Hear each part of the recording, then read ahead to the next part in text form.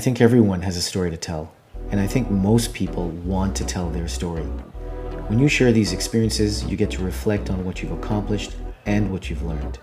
When you listen to other perspectives, it helps to broaden your awareness, and it can even validate your own process, journey, and even decisions. It's in these stories that there are lessons to be shared and lessons to be learned. Business is dynamic, unforgiving, and rewarding. Careers can be unpredictable, challenging, and meaningful. Outside of the classroom is a medium where people can share and listen to these stories.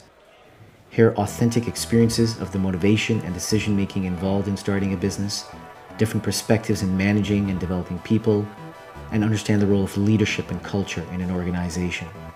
Gain valuable insights into building a career within and across organizations, the importance of being resilient and adaptable to change, and recognize that sometimes you need to reinvent yourself. Welcome to the Outside of the Classroom podcast.